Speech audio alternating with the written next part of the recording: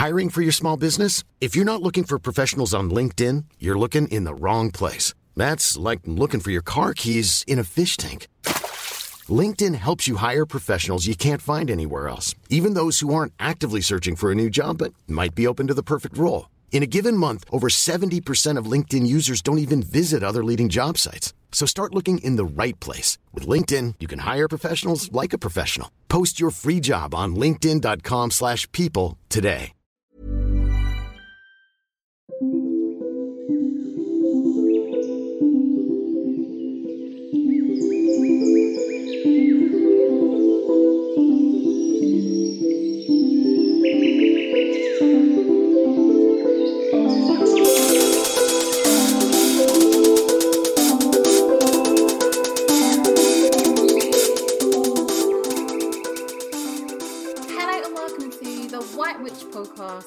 With me, Carly. Hope you are all well, witches. On today's episode, I am joined by the wonderful Julia Helena Hadass to talk all about astrology for witches. Our book review today is actually Julia's book, The Modern Witchcraft Book of Astrology. I was very fortunate to be sent this book by the publishers. I'm lucky to have a few books sent to me every now and again, but not all make it onto the show. And I will always let you know if it's one that I've been sent. But this book, wow, prepare for me to just geek out on this one. Astrology has always been an area I have dabbled in, but been quite intimidated by. However, when I picked up this book, so many things made sense for once. As someone a bit wafty and unsciency, my tiny mind finally understood things like how the sun, the moon, and the earth work together.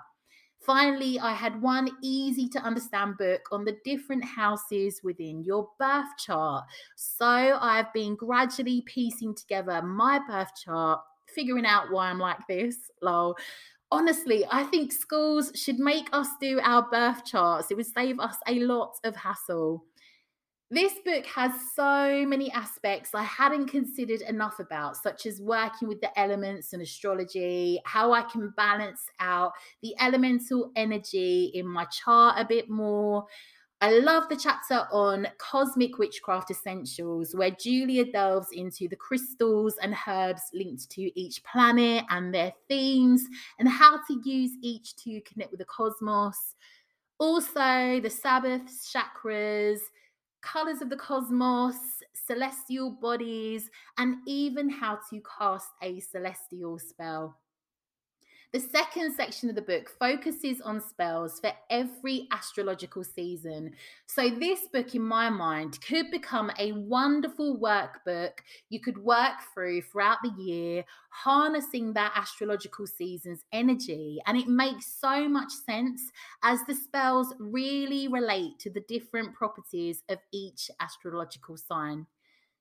I have 3 books that now live permanently on my altar. Lunar Living by Kirsty Gallagher, The Modern Witchcraft Book of Tarot written by Skye Alexander, and this book, as all 3 are amazing, straightforward reference books I can use all year round.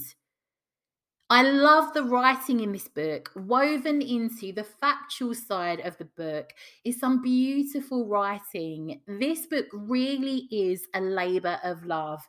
And you can tell this, such as the opening to chapter 1. From ancient prophets mapping the planet's movements in the night sky to divine a God's will, to the modern witch watching the lunar eclipse out of her window as she lights a candle, the blending of witchcraft and astrology is a time-honoured tradition. While their roles in society have certainly shifted over the centuries, astrology and witchcraft continue to provide valuable insight to anyone wishing to learn more about themselves and unravel and use the magic and power of the stars. The book is also beautiful. It's a lovely hardback book, very, very witchy looking. Join me after the break, where I'm so excited to speak to the author herself, Julia Helena Hadass.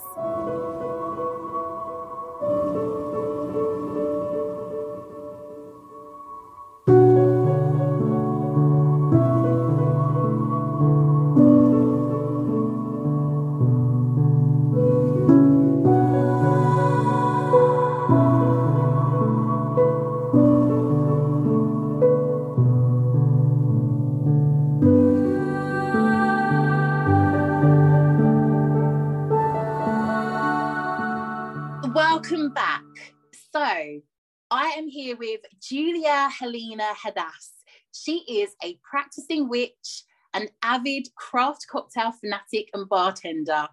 Having worked at a distillery and as a craft cocktail bartender in the San Francisco Bay Area, she combined her love of the craft cocktail movement with her witchcraft practice. She holds a BA in anthropology and is a certified crystal healer, shamanic, and Reiki practitioner. You can learn more at her blog, witchcraftcocktails.com, or her website, firelotuscreations.com. I will put all of this in the show notes. And she is the author of the Modern Witchcraft Book of Astrology, Witchcraft Cocktails, and Moon Magic Mixology. Welcome to the show, Julia. Thank you so much for having me. I'm so honored to be here. And your podcast is just absolutely lovely. I was listening to you talk about Rowan the other day, and I was just so inspired, especially with spring around the corner and all just the Fae energy. So it was absolutely lovely. Oh, thank you. What an impressive intro. You are a woman of so many talents. Honestly, I can't. I was on your website like, what can this lady not do? So I'm so honored to have you here, honestly. And I've already been waxing lyrical. So at the beginning of the show about your new book, which I'm really excited to get into. I absolutely love it. But before we go there, Julia, can you talk us through how you came to the craft? Yeah, absolutely. So I think this, everyone always has a really interesting story for this because, especially a lot of us, we find our way there in unique ways. Not a lot of us are born into it per se, although there are definitely people that are. And so this was something, that I was kind of like searching for my whole life, inside of me, always looking for it in different ways. So I was a kid that like loved to read mythology, fantasy novels. That's why like when we were talking about Rowan the other day and like all the Fae stuff, like I just love all the mythology around different types of Fae and things like that. But my family is, they're Catholic in their practices or how they were brought up. And so I wasn't even aware that people practice things like modern day paganism or witchcraft. And so, when I started learning about ancient cultures and stuff, and like, I don't know if I hate to be, but as you stereotypical witch, cats are a huge thing for me. And so when I, learned about ancient cultures and like ancient Egypt, like, of course, I started working with the cat deity Bast. Yeah.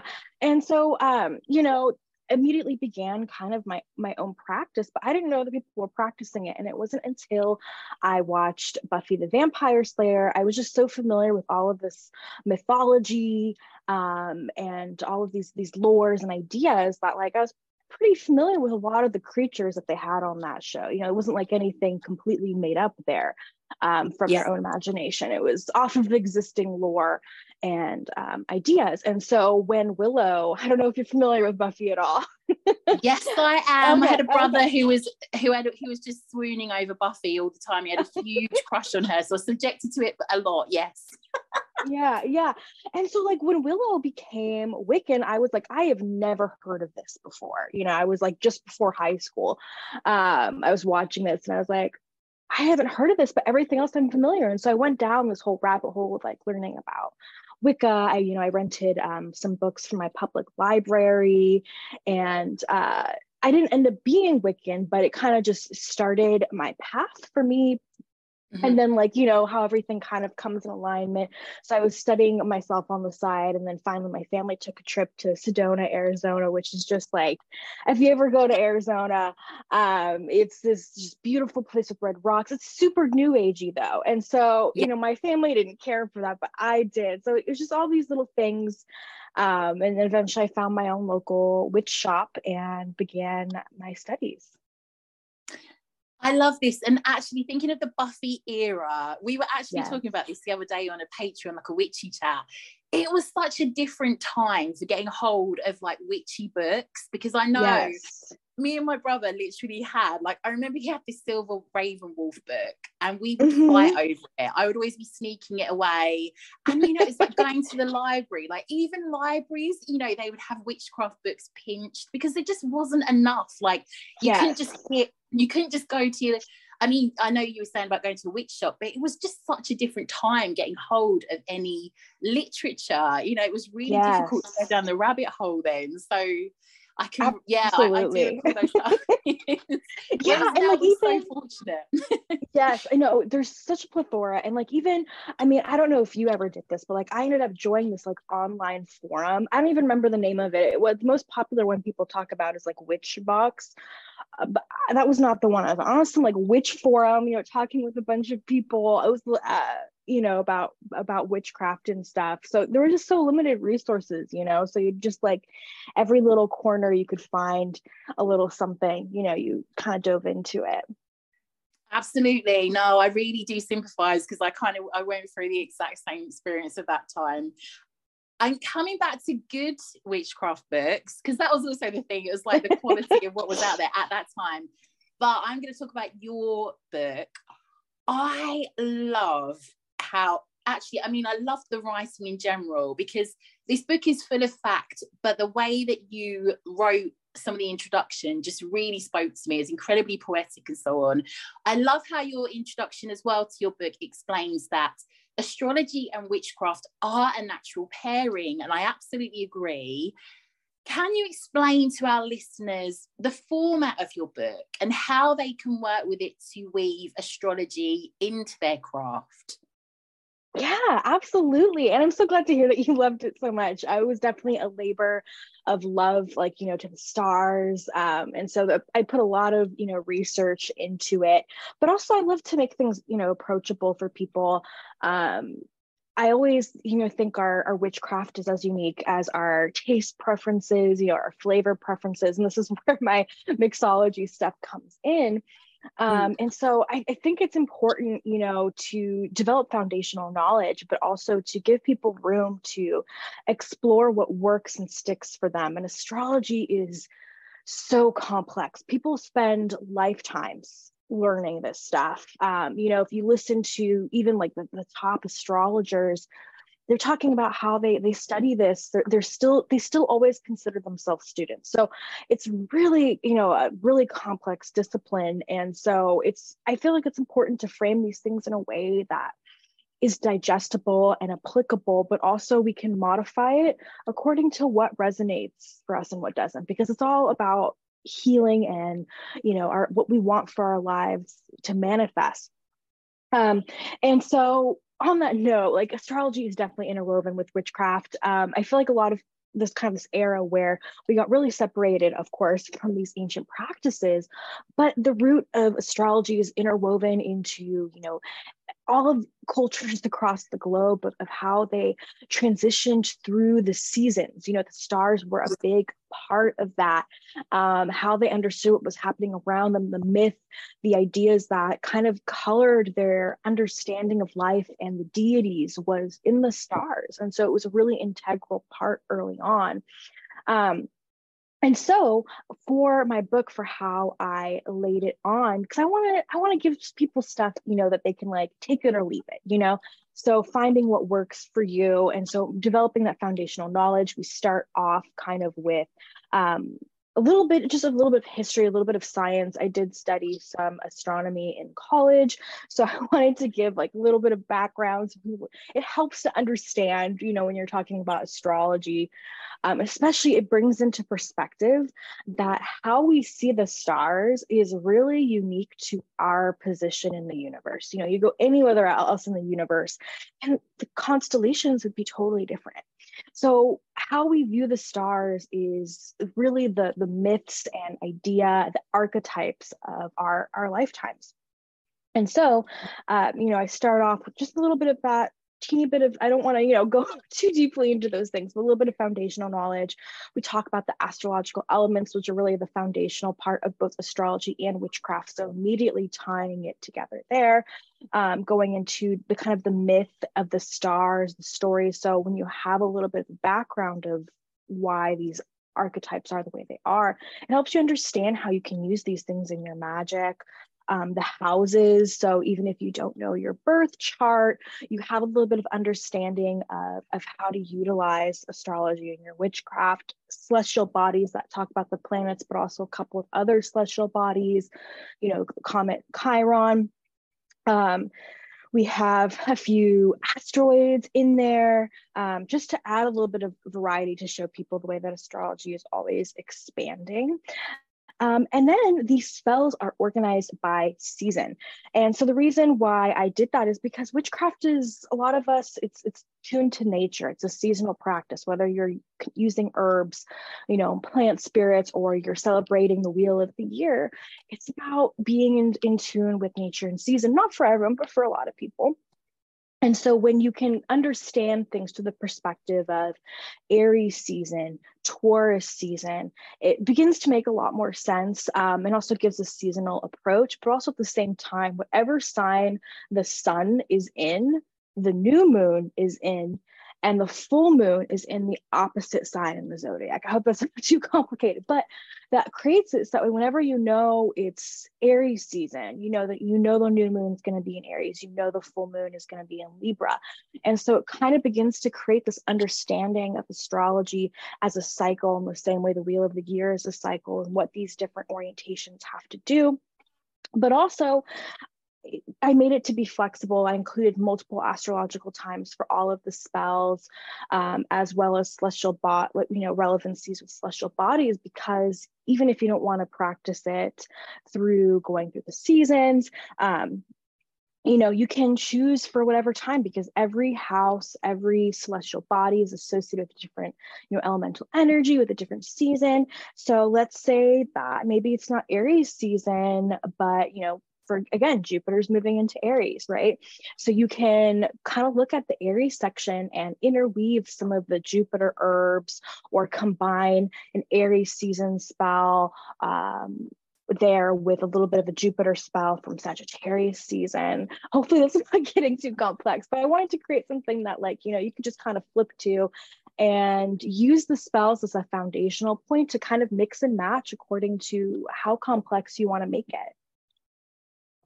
I love it. Honestly, that's such a good explanation of it. And I loved the way. So this, funnily enough, a couple of weeks before your lovely book arrived in my sticky little paws, a friend of mine, her and I have been working on our birth charts and really getting into it. And it's I've dabbled a little bit on that front, but she lent me a book, and I was like, oh, just I'm not getting into this. I'm struggling working on mine using this. Then this turned up. I felt I completely had clarity on what I could look into for each house in my birth chart from this book alone. I also felt like I love the way it's split into two parts, where you've got the second half with all of the spell work, but there is so much, because it's just you could literally treat this as a study, if you could go as deep as you want to, or as surface level, just dipping in and out of it. But if you wanted to go into it as a real study, oh my goodness, you could just go so deep and learn so much. But I love how you've got in there, and it's such a witchy take on it. Again, it's for a witch, this is yes, this covers everything. You've got the herbs in there, you've got the crystals, you've got the Sabbaths, you've got this, even the parts about the chakras. There were so many parts in here. Yes. And I'm going to kind of get into another part, and I'm kind of getting really excited about this, but honestly, there were so many aha moments for me, and I was like, oh my goodness, this is there are lots of bits in this that have changed what I am doing as a result. So thank you, Julia. Wow. I'm so honored I'll to delve a bit hear more that. into that shortly. I'll talk on that in another part of the interview. I wanted to ask you something on that.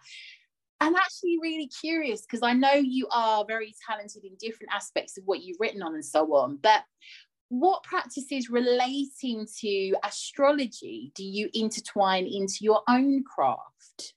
Yeah. So again, one part of how I love to do things is to make things, once you have the knowledge and are comfortable with it, making it flexible according to your life. And so I do the same way in my craft. I think I've come to a place, and I don't know if you've had the same experience, where it's when you get to a certain point, there's just so many fluctuations in life.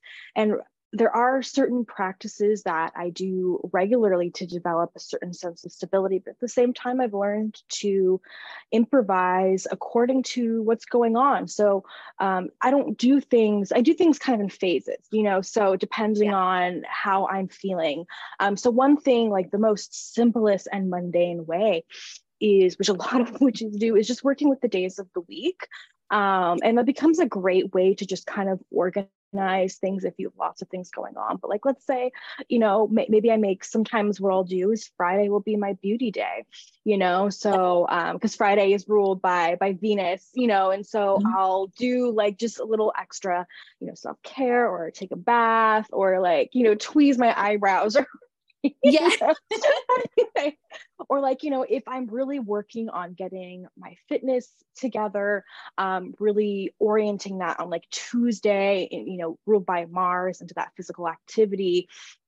And so like on the more mundane level, if I'm in a good place in my life and not moving as I just did, and I have access to my full wardrobe or whatever, I'll choose colors according to the planetary ruler.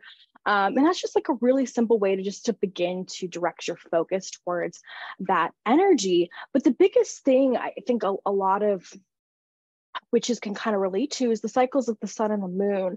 And so understanding what astrological season it is, what sun the sign is in, the moon, what kind of lunar cycles are we dealing with? And then you get more complex, you can understand more significant astrological bodies or transits or things like that. And I really use that as a way to focus and fine tune my magic. So there's kind of like two ways to look at it, which is like, on one hand, certain things like retrograde periods or more harder aspects become an opportunity that I like to use for healing. So I like know, okay, this certain theme is coming into my life right now, or it's going to be coming up based off of what I can see is happening astrologically. So if it's more of a harder or challenging or presenting themes, I like to focus it on it for healing. Because I think healing is, obviously, my bio, I'm pretty big into energy work, which is also what I really put in this book, is attuning to astrological energy for healing purposes. So I start each section with a meditation to connect to the elemental energy and how it's expressed through that sign. And that also becomes a developmental tool for foundational aspects of witchcraft. But also then it's followed by an energy alignment. And I incorporate the element as well as just a couple crystals, but, always improvise. If you don't have certain stones, do whatever works best for you. Clear quartz is always, something you can use. But you can connect to the energy of the stars for healing purposes, whether you want to do a little bit of healing work, attuning to that energy to heal past experiences, or to clear out blockages to help you manifest better. So if you clear out blockages, it really helps you bring new things into your life. Or you can do energy work or healing to like bolster your spells, So if you're tuned to that astrological energy and you're doing a little bit of like Aries themed healing, you could just be imbued with this fiery go-getter energy before you jump into spell work for confidence or starting things off with success or new projects. And so that's kind of how I weave witchcraft in my own practices, understanding based off of what's happening on the basics of it, or what I am personally, my energy is tuning into. Okay, is this more of something that I need to focus for healing, or is it a really great opportunity time for me? Jupiter's making a wonderful aspect in my chart, if you want to get that complex, or just something exciting is happening in the skies that everyone's talking about. You can use it as a period to orient your spells for success and being just potentially more successful than you would otherwise have them be. So it's being a little bit of flexible on my end, is understanding the healing aspect. If it's something that maybe it's a retrograde period or something else, it's a little more challenging. How can I use that for healing? Because these themes are coming up for a reason, to help me be better with my spell work or to clear the way for manifestation. Or if it's a really great time, a really great period, how can I use that for witchcraft to bring in certain things. And there's always these moments, whether you want to work with something as teeny as Venus ruled Friday for abundance, or Venus's hour of the day, or there's a greater transit happening, or the moon is in Venus ruled Libra. There's just so many ways to kind of make it work for you. But being in tune to how you're feeling, what's going on in your life, and looking at that astrological info is this something that I want to utilize for healing, or is this something that I can use to really bolster my magic to be even more successful? Absolutely. No, I agree. And I on all of that, there were so many bits there. I'm just sitting here nodding like, yes, yes, I'm thinking about that. I need to do that. I'm going to do that. I just think even at the most basic level, us witches, we always see things like pins on Pinterest, things in, spell books. And it is always like, do this spell on a Saturday, do this spell on a Friday, because it's related to love. And it's like, we don't always take that and look into like, okay, well, why is that related to love? How is that? It's just, even if you do it at that most base level of like understanding this is why you do that on that level for that day rather, and just kind of getting into it out of curiosity at that from as a starting point. I just think, there are so many ways that you can go with it. And again, that's shown throughout the book. There are so many different aspects within the book that I didn't even think of applying. And, they've really kind of been some food for thought for me to filter into my own practice. On that note, this is not even lip service. There's a lot of books that I do read, a lot that don't make it onto the podcast. Your book has actually become one of the free reference books that I now have like full-time on my altar. So I've got one for the moon, one for tarot, and your book for astrology.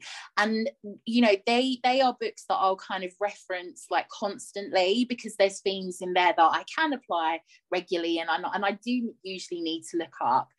And, I'll work with throughout the entire year. So I'm really eager to understand, what have you experienced in relation to, or how perhaps has your life changed as a witch from when you began on your path of maybe writing the book, or just generally working with the energy of the planets? Yeah. I think the main thing for me personally is healing, and being more understanding of the cycles of life, of time, of the earth moving around the sun in our galaxy and the universe, being more aware of that energy and that cycles, and rather than being a victim of it, how to work with that and also be prepared, right? Because there's certain transits that can be challenging, but they're more challenging. It's so weird how this stuff comes together, but it's also not weird at the same time. Of when you aren't aware of these certain meanings, they just tend to impact you, much more worse, but when you're in tune with what's happening, it doesn't like rock your boat as much. You're more prepared. It brings your focus, and it also brings better balance into your life overall. Like, they're just general practices for how to be happier and bring more balance and things. Every planet, every house, every sign has these different areas of focus, and when you really work with those cycles, it's just you're in the rhythm, you're in the groove, you bring more healing and wholeness into your life, and also being able to bring up more balance. So personally for me, just, tuning into all of these different cycles, it's allowed me to do so much deep healing work that's helped me manifest better as a witch. I've really understood, oh God, I could get like so nerdy about this stuff. It's like, this is where all my healing and like energy work stuff comes in. But it's like, so my family is from Poland, but one side is from right after World War II, and they had to travel a bit before they came to the US from, Poland, and the other one came while Poland was occupied by, at the time, the Soviet Union. And so there's just like so much familial trauma, which they don't mind, of course, I can imagine. Yeah. And so like, I'm sure a lot of people can relate, but like sometimes your family isn't even aware of how that generational trauma or expresses itself, and I feel like when you get into witchcraft and immediately your mindset when you step into witchcraft is empowering yourself, and so when you accept that there are ways for things to happen, that a lot of possibilities are within your reach, you begin to kind of question these thought patterns that are very limiting, or based in scarcity or whatever kind of mindset. And so it completely rewires your brain when you begin to heal and focus on kind of how your mind works. And so tuning into that connection between healing, astrology, and witchcraft for me has really helped me break a lot of those generational patterns. And really see everything as an opportunity to heal or to move forward in my life. And rather than when life gives you those things that are kind of like a step back, it becomes an opportunity of how I can use that for healing. And that way, when, things are more in beneficial state, then you can make leaps forward. So it's helped me kind of go more with the flow of life. And when you're just in tune with the stars, it's so much easier to manifest, doing spell work of like knowing of what's going on, working with Jupiter to bring in prosperity, but also opportunities into your life or expand, your perspective and your sense of ethics and all that stuff. So it's just helped me be more in alignment and healing and be very whole. Absolutely agree with you. I almost kind of look back on old me who wasn't aware of these cycles and, didn't understand why she was having a nervous breakdown every water, full moon and things like that. Yeah. There's a time you're going to understand, dear, why you're having a breakdown at this time of the month, or, like in this certain like astrological month is, it will all make sense one day. Just hang on in there. Yeah. But like you say, it is, the year just, honestly, I geek out on all manner of witchcraft topics, but I do geek out on, I just feel like when you come to the craft, I almost think of muggles, like non-magic, people that aren't into witch stuff. Yes, I use that word too, or one which shop I grew up at. I didn't realize that wasn't a common term until I was just, we all called like people who didn't practice witchcraft muggles from the witch shop that I pretty much grew up in. And yes, I'm familiar with it, but not a lot of people use that term. It's such a polite term, bless them, no, but I do kind of think like, when I think on that, I think, when I was a muggle, like I came to the craft, put it down for a year, having, for a long time, having my daughter and things like that. And you kind of feel like the year is like, there's not a lot to get excited about except for perhaps Christmas and maybe Easter, and like the summer. But then you kind of find the craft. And I don't know about you, but every month I'm like, oh my goodness, Mercury's coming out of retrograde. It's the full moon in Leo. It's this, it's symbol. If you thought the only way to get a more defined jawline with natural-looking results was through surgery, think again. Juvederm Volux XC is a non-surgical injectable gel filler that improves moderate to severe loss of jawline definition and can help you achieve natural-looking results with little downtime. Even better, this improved definition lasts up to 1 year with optimal treatment. No maintenance required. Improve jawline definition for a smooth, sculpted look with Juvederm Volux XC. For important safety information and to find a licensed specialist, visit Juvederm.com. That's JUVEDERM.com. Not for people with severe allergic reactions, allergies to lidocaine, or the proteins used in Juvederm. Common side effects include injection site redness, swelling, pain, tenderness, firmness, lumps, bumps, bruising, discoloration, or itching. There's a risk of unintentional injection into a blood vessel, which can cause vision abnormalities, blindness, stroke, temporary scabs, or scarring. Talk to a licensed specialist to find out if it's right for you. Burrow is a furniture company known for timeless design and thoughtful construction, and free shipping, and that extends to their outdoor collection. Their outdoor furniture is built to withstand the elements, featuring rust-proof stainless steel hardware, weather-ready teak, and quick-dry foam cushions. For Memorial Day, get 15% off your Burrow purchase at burrow.com/ACAST, and up to 25% off outdoor. That's up to 25% off outdoor furniture at burrow.com/ACAST. there's all these things throughout the year that I'm like, just, you know, excited about. And I think that's got to be one of the best parts of, there's always something to celebrate. There is always something to celebrate with the craft. That's my take on it. Yeah, I love that. I mean, today, I don't know if it's okay to say this or not, but like today is Valentine's Day that we're recording. And so like, you know, my partner and I, we don't necessarily like, I don't want to be too a hipster about it, but like we don't really like celebrate Valentine's Day for the reasons that, you know, the people who want to sell products to us celebrate it. But I love those like holidays and stuff, whether it's like a more muggle holiday or a witchy holiday, as an opportunity to bring your focus to something, you know. And so just having like an excuse to like connect more to that passionate Venus energy, or wearing like you know, pinks and reds, and just those little details. Like I just love tuning into those little excuses to change up the everyday and bring your focus to a beautiful energy to work with. Oh, absolutely the same. So like you, I am kind of celebrating today in my own way, because I'm single, but I'm very, very happy. Like I've actually taken a dating, I've taken like a dating break for quite a little while now. And I've never been happier. And I do want to meet, like, obviously would love to meet the right person and all of that. But I'm just in this period of like, you know, a lot of Aphrodite energy, a lot of Venus energy, like, loving myself. Went to the gym, did an arms day. That was my little, you know, self-love session. I might go out and get myself dinner tonight. I'm really thinking on that. And so no, what are you gonna get? Do you know? Well, Julia, it might have to be a Thai, because that is my all-time favorite food. Not too like, it's quite healthy, but it's just and you know, it's a good one. So good.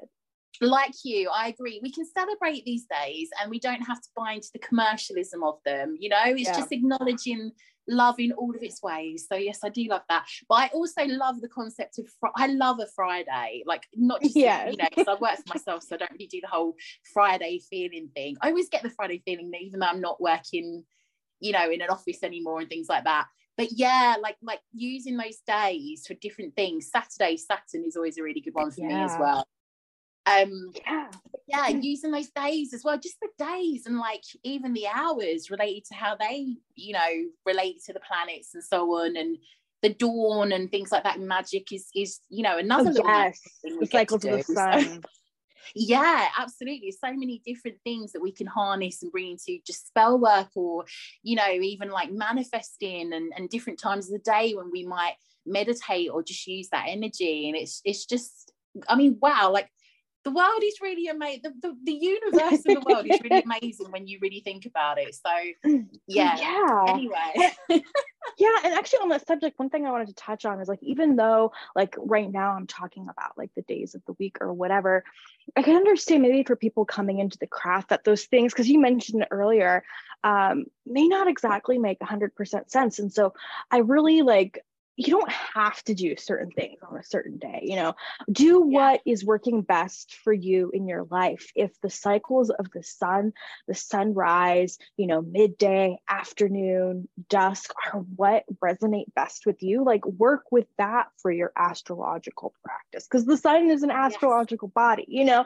So, you know, it doesn't have to be like, if that's why it's kind of wanted to give multiple options in my book. Like every spell has a listing for multiple timings or celestial correspondences, but you can even use it outside of that too. Like, for example, you know, the moon's in Aries, you can look at Aries season spells or whatever, but you know, you don't have to, if working the days of the week is not something that makes sense to you, or something that doesn't speak with you, or your life just isn't giving you the opportunity to work with that, work with what resonates best with you. If it's just like, for example, I'm looking at this like this Venus abundance sugar bowl spell from my book, and it's like, hey, you know, if Friday doesn't work for you, you can work with, you know, midday energy, or noon, you know, or let's say Venus is making a special transit. So there's just so many ways that it's like, you don't have to work with it this one way. That's just an easy way to start. But if it doesn't resonate with you,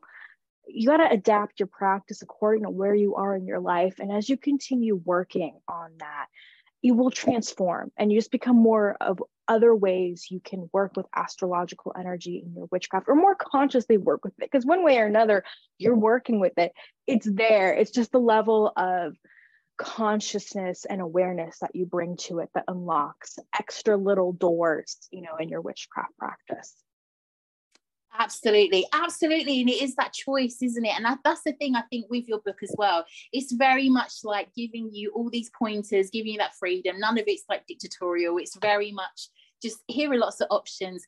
Can I just say, Julia, it's quite a mean feat to write a book on astrology, because I am a writer, and I can tell you now that is not an area I would feel confident to go in, because it is a lot, and you've done it. It's smashing, honestly.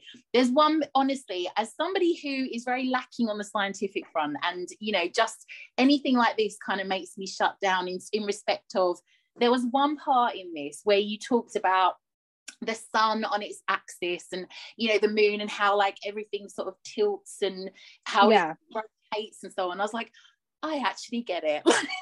Okay, I'm glad. I was 40 years later. I mean, it's so nerdy, but like when you understand it, finally, it's just fascinating. It's like, wow, like where we are in the universe is like incredible. You know, just how, I mean, I don't know how nerdy you want to get in the podcast, but like, you know, the fact that the moon helps balance, you know, the way the earth moves, it brings balance to that, or like the fact that the constellations, oh god, I'm so sorry, it's still early AM, like the verbiage is not coming with me. but you know, the days of the equinoxes and the solstices actually change signs over a 26,000 year cycle, you know, because the earth's axis is not completely stable. It's got a teeny bit of a wobble, which is what the moon brings balance to. I couldn't think of the word earlier. It's just like so nerdy, but it's so cool, and it helps people like, it just, I don't know, it just makes you think of the time that you're in. It is really unique, and these practices are always evolving, and it's just a way to like tune into why we're on earth, you know, because this is unique to where we are in the universe. I think if you are somebody like me who has always been very daunted by books on astrology, this book has actually got me over that. There are a lot of books that I've tried to read, and I've always struggled with this area in my craft. I've been able to look at it on a surface level, but there were so many bits in this that I was like, I actually understand this now. I actually get it. That's why I was like, that's why I'm raving about it, because there's so many that I've like, no, I've not got there at all. There was one part in this, and obviously I read this bit a little bit back, so bear with me, but it was about some of the ancients when they first discovered the planets. You might have to help me out on this. I think that they discovered 6 planets. They only found 6 at that time, didn't they? And they built a building, and there were like 6 different like balconies or platforms that they would go out to view. Yes, that blew my mind. I was like, what are you? Oh yeah.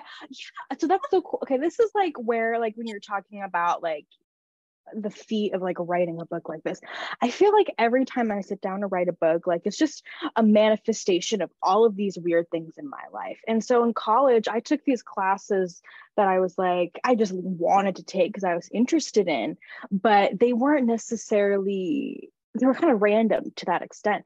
And so like I took classes on ancient architecture, you know, so I was super familiar with this, and this has to do, you know, like with the city of Ur and stuff like that. And so every platform, and it's actually 7, but then I guess it depends on how you define planet, because like technically the moon is a moon, but you know, that's how we use it in astrology. And so every platform was dedicated to a different planet, and the planets were seen as gods.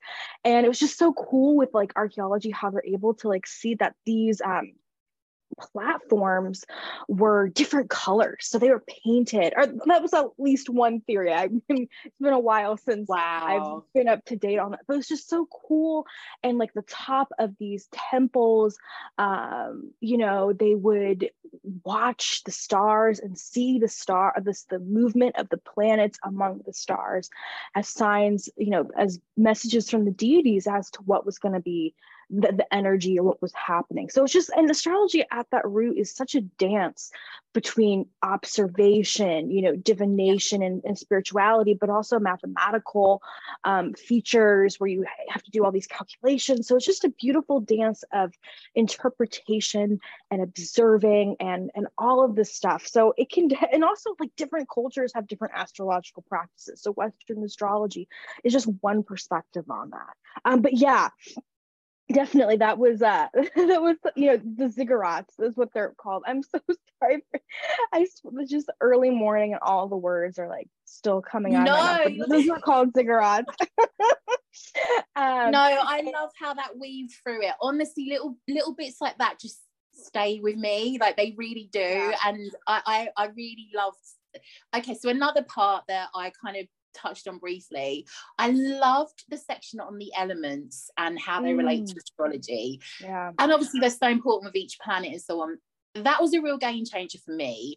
Can you talk us briefly through why we might wish to apply the elements and the element side of this within our craft and life, how we can work with astrology in the elements? Yeah, absolutely. And so astrology, again, like it can be something that's such a dense subject, and I don't know, I feel like there's a lot of things that sometimes people skip over as we understand, like, okay, Aries, Leo, Sagittarius, those are fire signs, but the meaning of that doesn't really extend beyond that. And when you understand the elemental, like elements are a foundational element of both witchcraft and also astrology. And so I really wanted to start off with a nice chunky, let's see, I always forget in the editing process how much stays and how much gets removed. Well, it's not as chunky as I wrote a lot of information, and then, you have to edit it down because you want it to be approachable.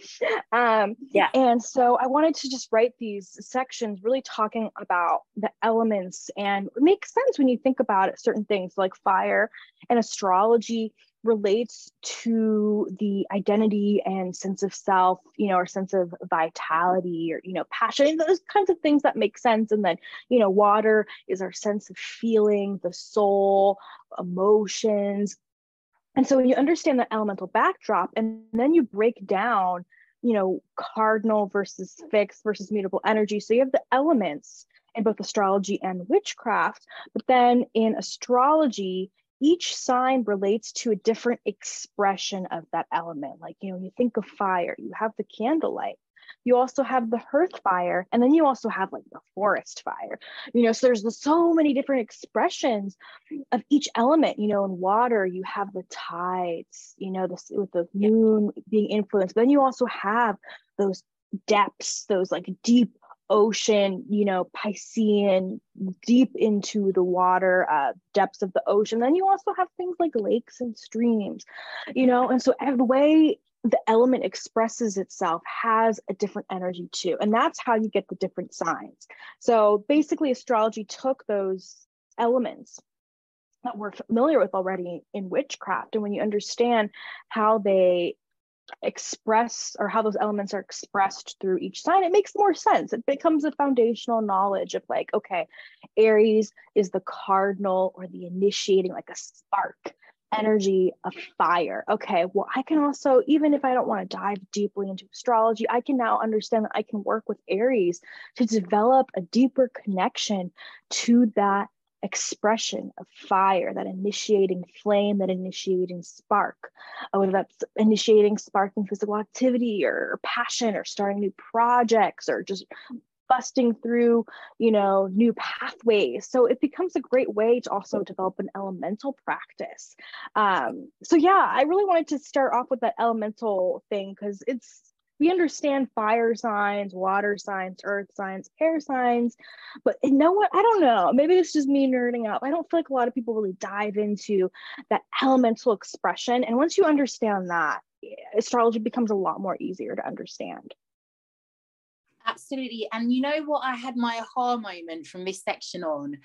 I have always complained about, not complained, in my birth chart, my top 3 signs are all fire. So I've got Leo sun, Aries moon, Sagittarius rising. That's a lot. Like nice. I'm struggling to cope with that. But one thing I one thing I realized just reading the book, and I kind of, you know, just never really considered it, but it was the way it was laid out in the book. I thought, but in some respects, there is some balance. I appreciate you've got all of one element, but you've got there like a cardinal energy.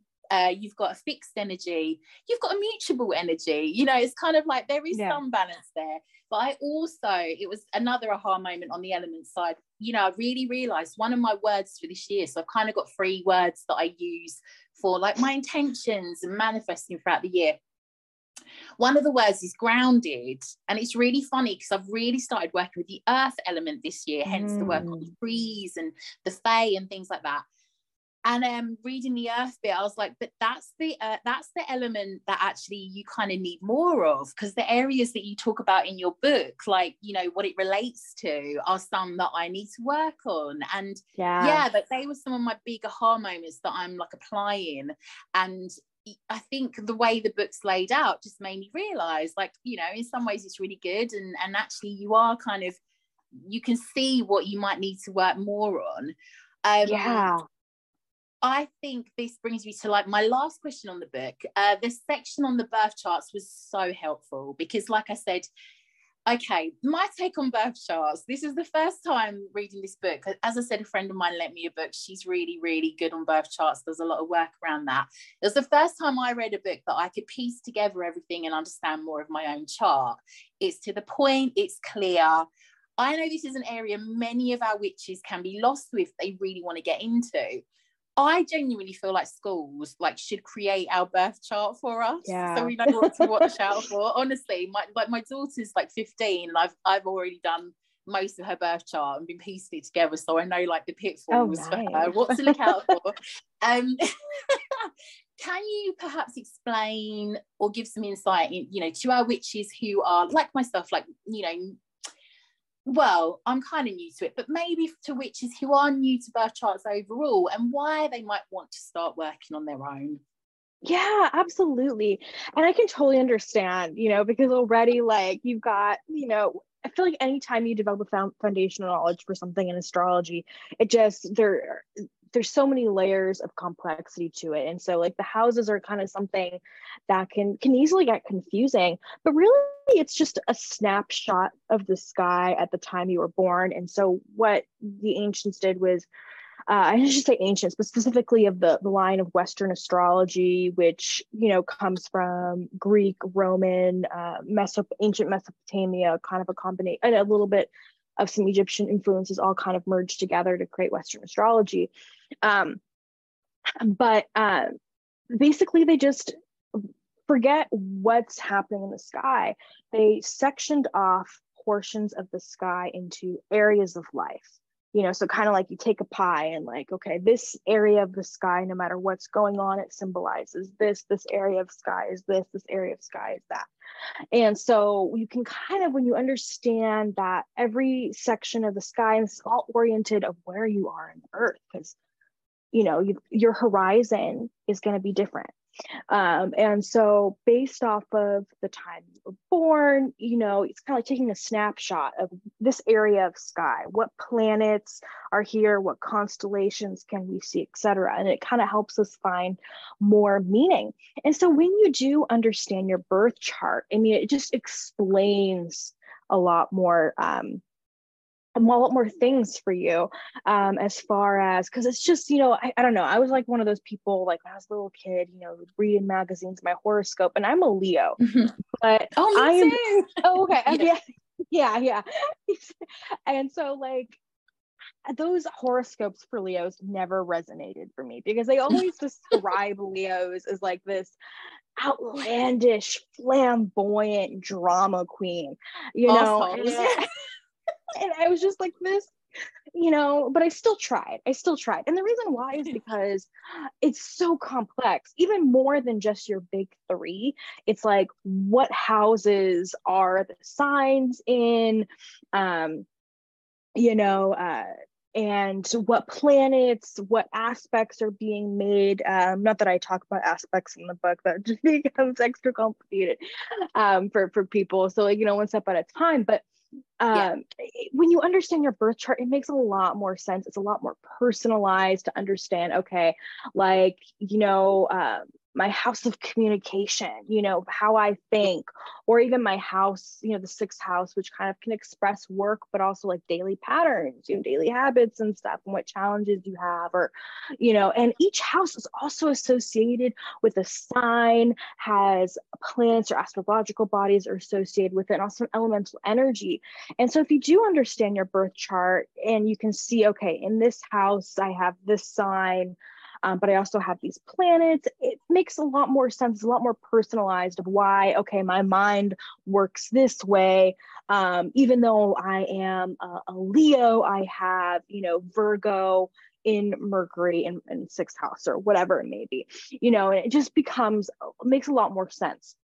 But also I wanted to use it from the perspective of, even if you don't know your birth chart, because some people don't know what time they're born, at least if you know you're struggling in a certain section of your life, like let's say, okay, you can piece together when you know your house, okay, well, I'm really struggling with some of my communications, or, with the organizing with my mind, then you can look at the third house and say, okay, what astrological bodies are associated with the third house, and use that as a way to direct your magic. Yes, completely. Honestly, I think genuinely, the birth chart aspect of things has been, if I could ask more people to look into it, I would. Like, honestly, it's something I'm always, I just think is so interesting. And I think this is in another lady in an interview that Danielle Blackwood came on, and she was saying, like, every single person's birth chart is completely different. Like, the blueprint for our life is like completely different, and how amazing is that?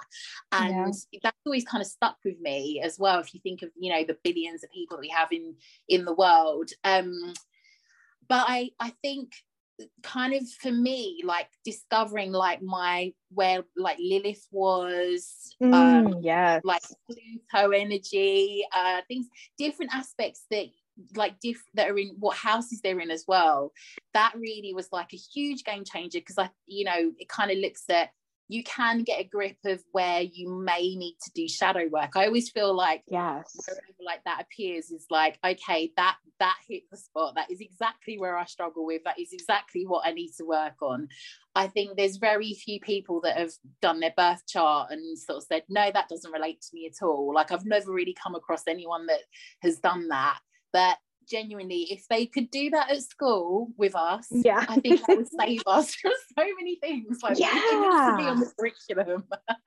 And it also like teaches you to, I feel like, honor and understand, but also honor more aspects of yourself, because there's strengths and weaknesses to everything. It's not like any of these signs or orientations is perfect, and so when you understand a little bit more on a personal level, it also becomes a way to empower your witchcraft, right? So you can know what's your strongest way to maybe work with magic. So if what sign your house of communication, I keep talking about communication, but anyway, your where your house of communication is, what planets are in it, what sign, then you can go and personalize your communication witchcraft on that. You can, and that's part of the thing I did in the book too, is like, it's so hard because there's so many different types of spells and things you can do. And I was like, okay, what are ingredients that most people can have access to? So you'll probably notice that a lot of the herbs are things that you have in your kitchen cabinet, or you can get from the spice section, or from the fresh herb section of your store. And also like the stones, because obviously you can get really complex with the stones and stuff. I just tried to use more basic ones, and connecting more with the energy of the crystals and things. And so that way you kind of have accessible tools. You can obviously extend beyond that and get a lot more complicated. But at the basic level, if you want to personalize your magic based off of your chart, I think that is a beautiful thing and can make it even stronger, because you know what your strengths and your weaknesses lie. And you can orient your witchcraft around that. Absolutely. I think there's so much food for thought that this interview alone, let alone your book, is going to give people. But it's blown, honestly, my mind is blown. There are so many things I'm excited about from reading this, that I'm kind of that I am working on. I'm not giving anything away because I know it's on your website, and obviously, like I said, I'll put the links in the show notes. But I know, as well as being a very talented witch, you are also a singer. And I ask a lot of our guests, we haven't asked it recently, and I feel a bit cheeky about this. So in regards to your practice, really quick question. Are there any, like, what music do you listen to when you're perhaps doing your rituals, doing anything witchy related? Are you happy to share? Yeah, and God, might be a little controversial just because I feel like my taste in music is not most people's. I will say that, like, yeah. I am very flexible with my music taste, and it really does change depend on what the energy is in my life, and how music impacts, how vibration impacts. Everything's intertwined. Everything's seen as a separate section, but really when you get into it, like, music is vibration, which is energy. Anyway, and so I use different musics for different things, which is not surprising. I will say, like, on a personal level, a lot of spells that I have done that particularly use chants or song, creating a little song. That just, oh my God, so powerful, and have just, been super successful. And even just, meditating and moving the body a little bit, incorporating a little bit of dance or movement into song and all that. But my favorite music to listen to is actually metal. Yeah. I love metal music, and I feel like metal, like, it depends on, I think, also, like, what areas of your life need the most attention, right? And so, like, if I'm focusing, like, I will go on YouTube and I will turn on specific music to help me focus and calm the mind, or, I use meditation music, all of that, and there's, like, that witchy music, like Florence and the Machine, of course I listen to stuff like that too, depending on what I'm trying to inspire. But, like, metal music for me is like connecting to the root or the base energy center. It's just grounding, it's primal and survival, and it helps me feel a lot more confident. So I just love, like, my favorite music to listen to, like, when I was a professional bartender at night, energy healer by day. It was a weird, I love that. It's a lot of fun. And of course, I incorporate everything together. Like, I was never just a bartender. I was always a magical bartender, offering, like, special cocktails for astrological transits. Like, there was this trine, with Neptune and Pisces. And anyway, so creating these cocktails based off astrological energy. And so, but when I was getting ready for a shift, I would always be listening to rock or metal music because it just grounds you in the physical, helps you feel more, like, sensual, because it's got that nice, heavy drum beat in it, And so that really is my favorite music. But of course, sometimes I don't want to listen to metal. Sometimes I need to listen to more of that, like, hippie Florence and the Machine, like, feeling cosmic music. That's the song I would absolutely have to think of you with, like, Cosmic Love, her song. Obviously, yes, that is a big one. Yes. That is exactly the exact one. And so you listen to a song like Cosmic Love, and it's just, like, inspires you, and they of course they oriented the song to make it sound like stars are in the song, with I can just hear it in my head right now, the movements, with the little background that, like, sounds like twinkling stars and stuff, which is a terrible description of that, but no, it's a good one. It's such a powerful song, like, different, absolutely. I think you touched on, like, the vibrations and so on, and for me, like, music is so powerful for me to kind of, like, just shift my energy. And like you say, there are some like beats and so on, and obviously we know that anyway, that they use that. There's such a power, like, they connect to the universe so much, and honestly, like, it's always a question I ask, because I do think that sound is such an important, thing to use. Like, if you think about, we use bells and we use, like, wind, chime, things like that, and even in, like, we know in, like, I don't know, like, Druid ceremonies and religious rites and so on, it's so, like, important, and it's always been so revered. So why would we not kind of bring that to our own craft? Yeah. And it really, it's like, I would invite everyone listening, even though this isn't a podcast about singing, if you feel inspired, like try doing a spell with singing, where your chant is just a little song or a little line, and you add rhythm to it, and like the rhythm adds emphasis. I mean, just try that, and I feel like anytime I do that with my spell work, it just flies, because there's that rhythm, that song, that beat, that melody that just empowers the work even more. And to connect this back to astrology, because it was making me think of, like, when you're talking about sound and like so the astrological sign that is most often associated with music is Pisces. When you think of works that envelop and invoke emotion. But I actually, like, even for, air signs, when you think of the vibration moving through the air. And so there was that meditation I put in there that, for Aquarius season, of kind of noticing the difference, the meditation with the sound of, I have to see, I included an option for a bell, but even like with using a little bit of like a rattle or music to notice the difference of when there is sound and when there's silence.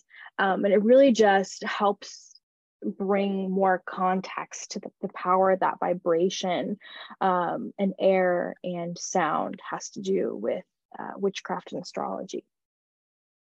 Oh, I love that. Honestly, thank you, because that's such a good, some of the bits you've given there are just so, we've never really got into that on that question on the podcast, but I don't think I've really started to recognize recently how powerful it is. And even things like linking to spirit and angels and the fae, like they say that there are a lot of fae sightings when people have been playing instruments or singing, like they're drawn to that. There is like this universal energy or spirit, there is this otherworldly energy that is very attracted to that. And I definitely think it's part of something that I'm kind of, integrating more and more into my own practice. But thank you, Julia. It has been, I knew that's why I love you, because you're a Leo. But no, I have absolutely loved having you on. I'm so, so grateful. Is there anything, I will add all your details to the show notes. If there's anything that you wish to add now, speak now, forever hold your peace. Anything you want to let the listeners know about, I'll hand over to you. But is there anything that we need to know, anything that you want to tell us about that we need to look out for from you right this moment?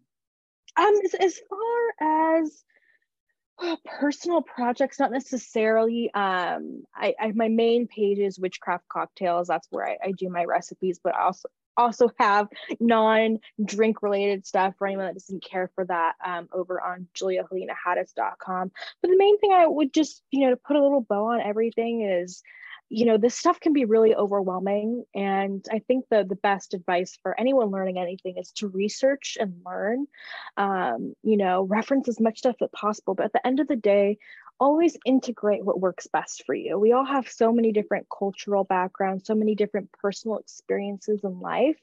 And it can be so easy to get overwhelmed or overcomplicate, or I have to do something on a certain day. At the end of the day, research and tune into your own personal experience in life and take what works for you and leave what doesn't. Oh, I love this. Honestly, thank you so much for coming on, Julia. Thank you. It's been a blast. I've loved talking to you.